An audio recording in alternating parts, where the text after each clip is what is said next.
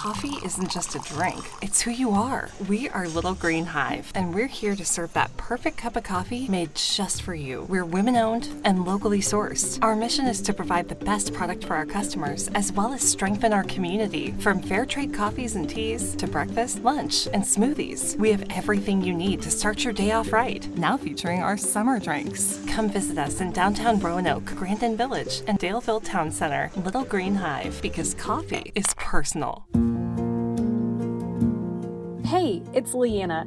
Before we get to the episode, we want to take a second to thank you for listening. The fact that you chose this episode out of the millions of podcast episodes that are out there, that's pretty cool. We'd love it if you left us a review, subscribed, shared us with a friend, and if there's something you want to see us talk about on Hometown Stories, just let us know. Send an email to hometownstories@wdbj7.com. Okay, now let's settle in for today's episode.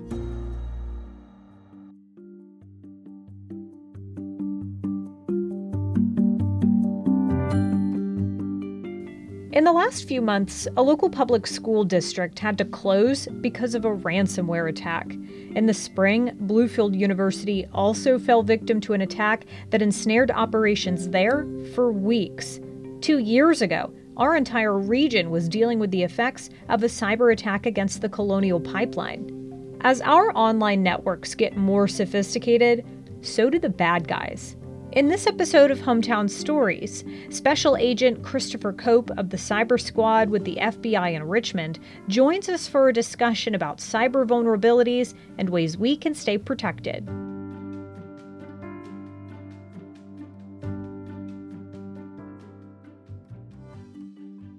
So ransomware is basically a form of malware that prevents access to your network, your computer, and all files on it. How much more are we seeing ransomware attacks, and particularly sophisticated types of ransomware attacks? What can you talk about, the growth of such cyber attacks? It's definitely evolved in the last 10 years or so.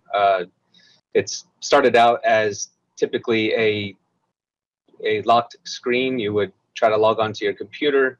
The screen you would see a splash screen that says your computer is locked. In order to access your computer, you need to pay X amount of money via a gift card or something. You might go down to your local Walmart and put money on, and then you would provide the code to access that money to the bad guys, and they would then unlock your computer.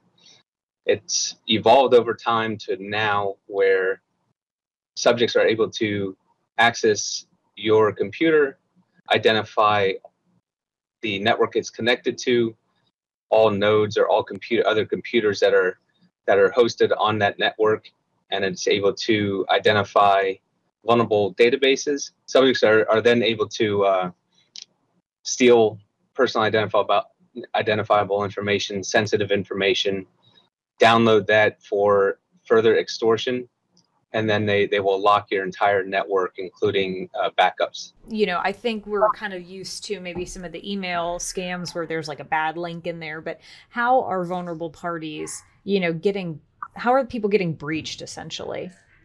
There's two primary ways. The first way is, just, as you mentioned, through emails, links in emails or documents that contain embedded links or embedded executables. So when a person clicks on a link or they click on the document, it executes the code basically to reach back to a malicious server, and then the ransomware and the other malicious software is loaded onto the computer. So the other way is basically unpatched or vulnerable systems. So subjects are typically scanning networks for vulnerabilities being basically unpatched systems such as Windows Server systems, and Linux type systems as well, unpatched Linux systems, unsupported systems, those sort of things. They'll be able to identify the vulnerabilities and then exploit those vulnerabilities to download the malware. What do we know about the people behind them? So when we talk about ransomware evolving, it has also evolved into a malware as a service type business.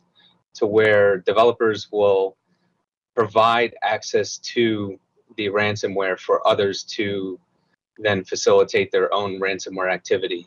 They'll access the service, they'll pay a fee, or they'll pay a commission toward whatever money is collected off the proceeds from the ransomware activity. They will they'll then deploy it against a vulnerable network, identify and deploy it against a vulnerable network. If that money is paid, then the developers or the host of that malware as a service will then receive a commission.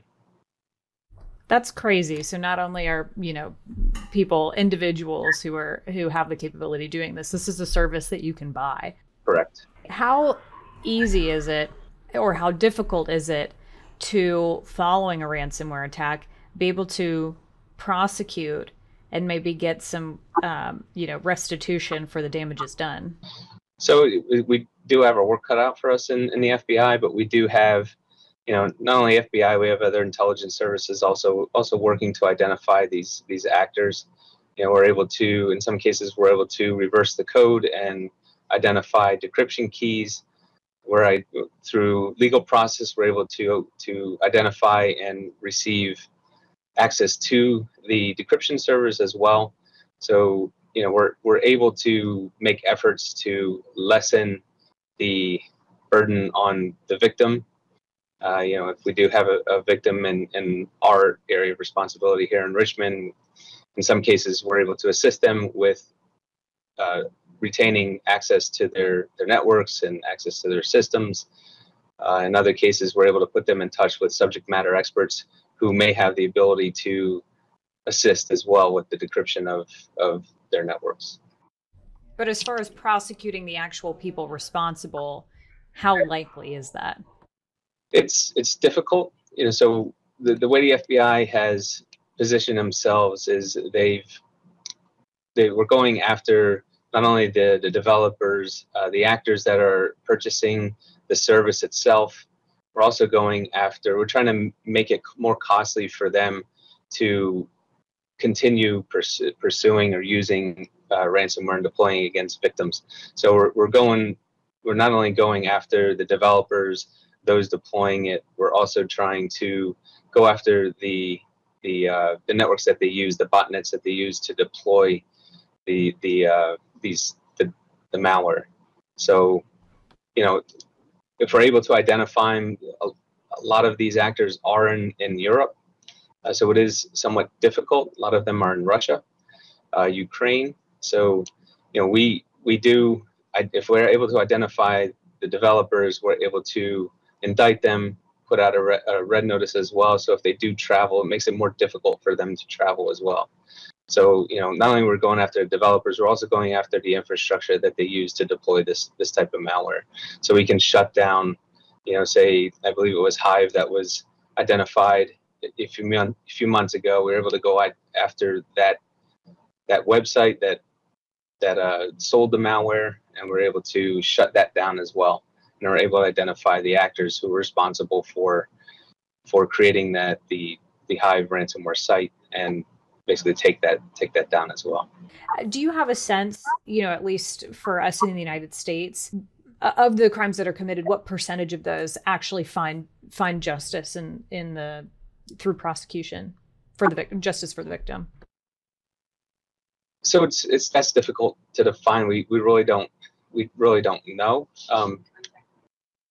So the U.S. Attorney's Office would be able to provide that information, or actually may have a better idea that information, because the Secret Service also investigates cyber crimes as well. What I will say is, we do what we can to identify the subjects that are involved in these investigations, and even though they may be overseas, we are able to at least publicize it. The U.S. Attorney's Office, charged certain individuals with this crime. And we do put out wanted, requests as well. So, while I can't provide you a number, I do know that the FBI is doing what we can to identify these individuals and possibly work on lore activity to try and get them out of, say, Russia or Ukraine in order to arrest them overseas. Is the pace of technology for the software protections or whatever protections are in place against ransomware, are they keeping up with the pace of growth and sophistication of the ransomware itself? It's very difficult to keep pace with it. No sooner is a vulnerability identified through, say, Microsoft, and a notification is made, is actors are already looking to exploit those vulnerabilities. So, and you're talking within minutes or hours of the vulnerability being released publicly. So it is getting more difficult, and not all businesses or institutions are equipped or as on top of things, and can quickly deploy a patch on your network in order to keep those vulnerabilities from being exploited.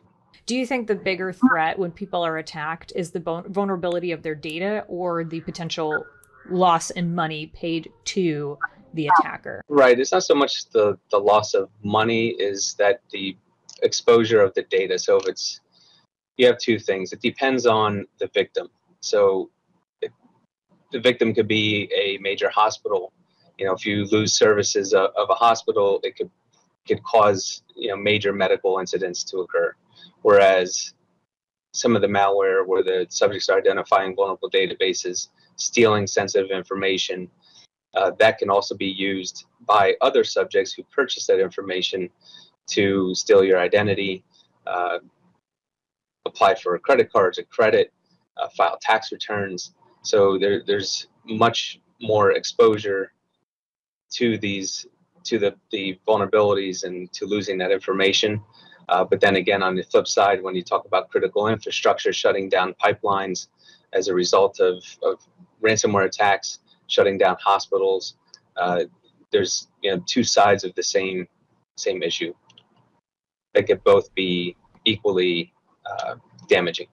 What is the advice or the leading procedure that you would suggest to them to make sure that they're shored up, not only from just a good sort of foundation, but also being able to adapt to the changing threats? I would say three things primarily. One is train your people. The more well-trained they are in identifying phishing activity, identifying malicious links or documents that could be used to exploit their networks, train them on being more cyber vigilant, not clicking on things that they may suspect to be malicious. The second thing is have a robust patch policy, in that the moment a vulnerability is identified, that then you're identifying the patch and repairing your network and the vulnerabilities associated with it. The third thing is having an offline backup. So making sure that your system is backed up, and once that system is backed up, you take that cloud or whatever service you're using to back it up and take it offline. So what can I do as an individual to make sure that I am doing everything I can to protect myself? I would say be careful who you're giving your information to. Obviously, if you go to a school or something like that, you may be required to provide your personal identifiable information, and by providing that, it's going to make you vulnerable to attacks. So, if a university gets attacked and the subjects or the bad guys are able to identify a vulnerable database with that personal identifiable information, it's very possible that it can be exploited further. So I would just be careful of the information you're providing. There's really nothing you can do once you do provide it, but I believe most of the information at especially like a institution or a school is typically encrypted and more difficult to get to. So I would definitely be careful what information you're also providing online. So a lot of social media platforms have the ability to keep your data private and only available to certain friends, such as Facebook. So the information that you put on there could also be used to exploit you or your networks or your computers. I want to talk about the role of artificial intelligence in this. Where are we seeing artificial intelligence play a role in ransomware or just, cyber security and cyber vulnerabilities in general? So it's a fairly new thing. It's basically taken off over the last 2 years or so. We haven't seen much in terms of cybercrimes committed through artificial intelligence, but I would not doubt that it's around the corner, in that you can set up an AI system possibly to, let's say, scan for vulnerabilities across networks. So it is very possible that something is on the horizon. It's just we haven't been able to identify what that is yet. I know your scope is, you're based in Richmond, but based on what you know on your role and maybe in speaking with peers across the country, if you had to give us a grade for the job that we're doing in protecting against ransomware, and I know that could be broad, but how well prepared do you think that we are compared with the threats that we face?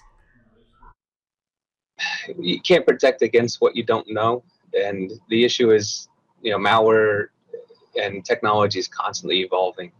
So, it's difficult to protect against those things. You just don't know what you're trying to protect against, but you could take measures to train people to have a more aggressive patch policy, and also maintaining offline backups so that you're able to recover quickly and minimize the exposure and minimize the impact of the activity.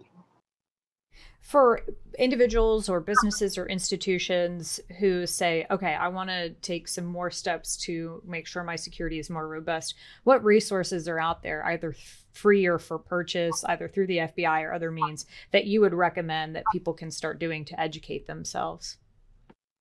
So FBI.gov, we have IC3.gov as the Internet Crime Complaint Center. There are plenty of resources on there you can take a look at. DHS CISA also has resources available, and basically providing basic cybersecurity practices and training and resources for you to use. I'm just curious, like if you had a megaphone, that you could reach a wide number of businesses or institutions in Virginia and either clear up a misconception or, debunk a myth or just get one big message across. What is it that you would like to get across? We need to report these things. A lot of businesses are able to recover quickly or possibly prevent an attack. It's important to report these things. The FBI cannot investigate what we don't know. And if we do have a victim in our area of responsibility in Richmond, please give us a call or file a complaint on ic3.gov. A lot of that information is aggregated across the country and sent to the local field office for possible investigation. So would you say these types of incidents are underreported? Yes, especially since cybersecurity insurance has become a major practice now. A lot of companies are able to recover quickly due to the remediation efforts through the insurance companies.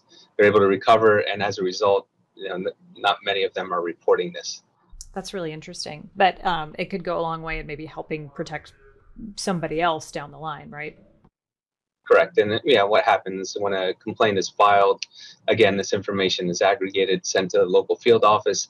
It may not be investigated, it may not meet certain thresholds, but it also does provide plenty of intelligence for us then to weaponize the public and at least notify them so that to help prevent additional victims. What is, for you, kind of like the most interesting part of your role with the FBI? So just being involved in the investigations itself, speaking with some of the victims, you always feel a responsibility for protecting the public, and when they fall victim, you want to try to provide more. So, with us doing interviews such as this, us doing presentations around the area, it helps us educate the public and help prevent this type of activity. We've put some of the resources for you and your business on our website, wdbj7.com. And remember, when in doubt, don't click that sketchy link.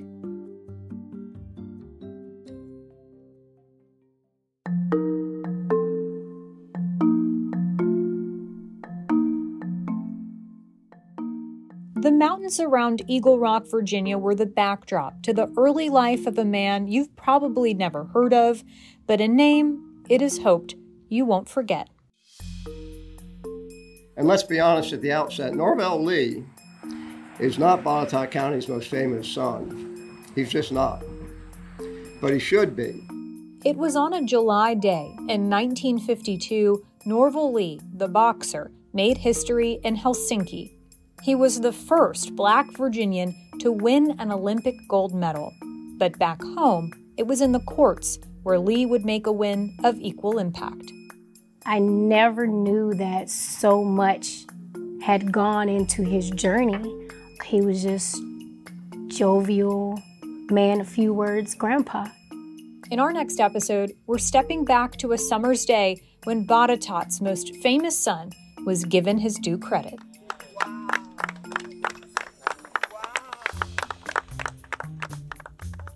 That's next week on the Hometown Stories podcast.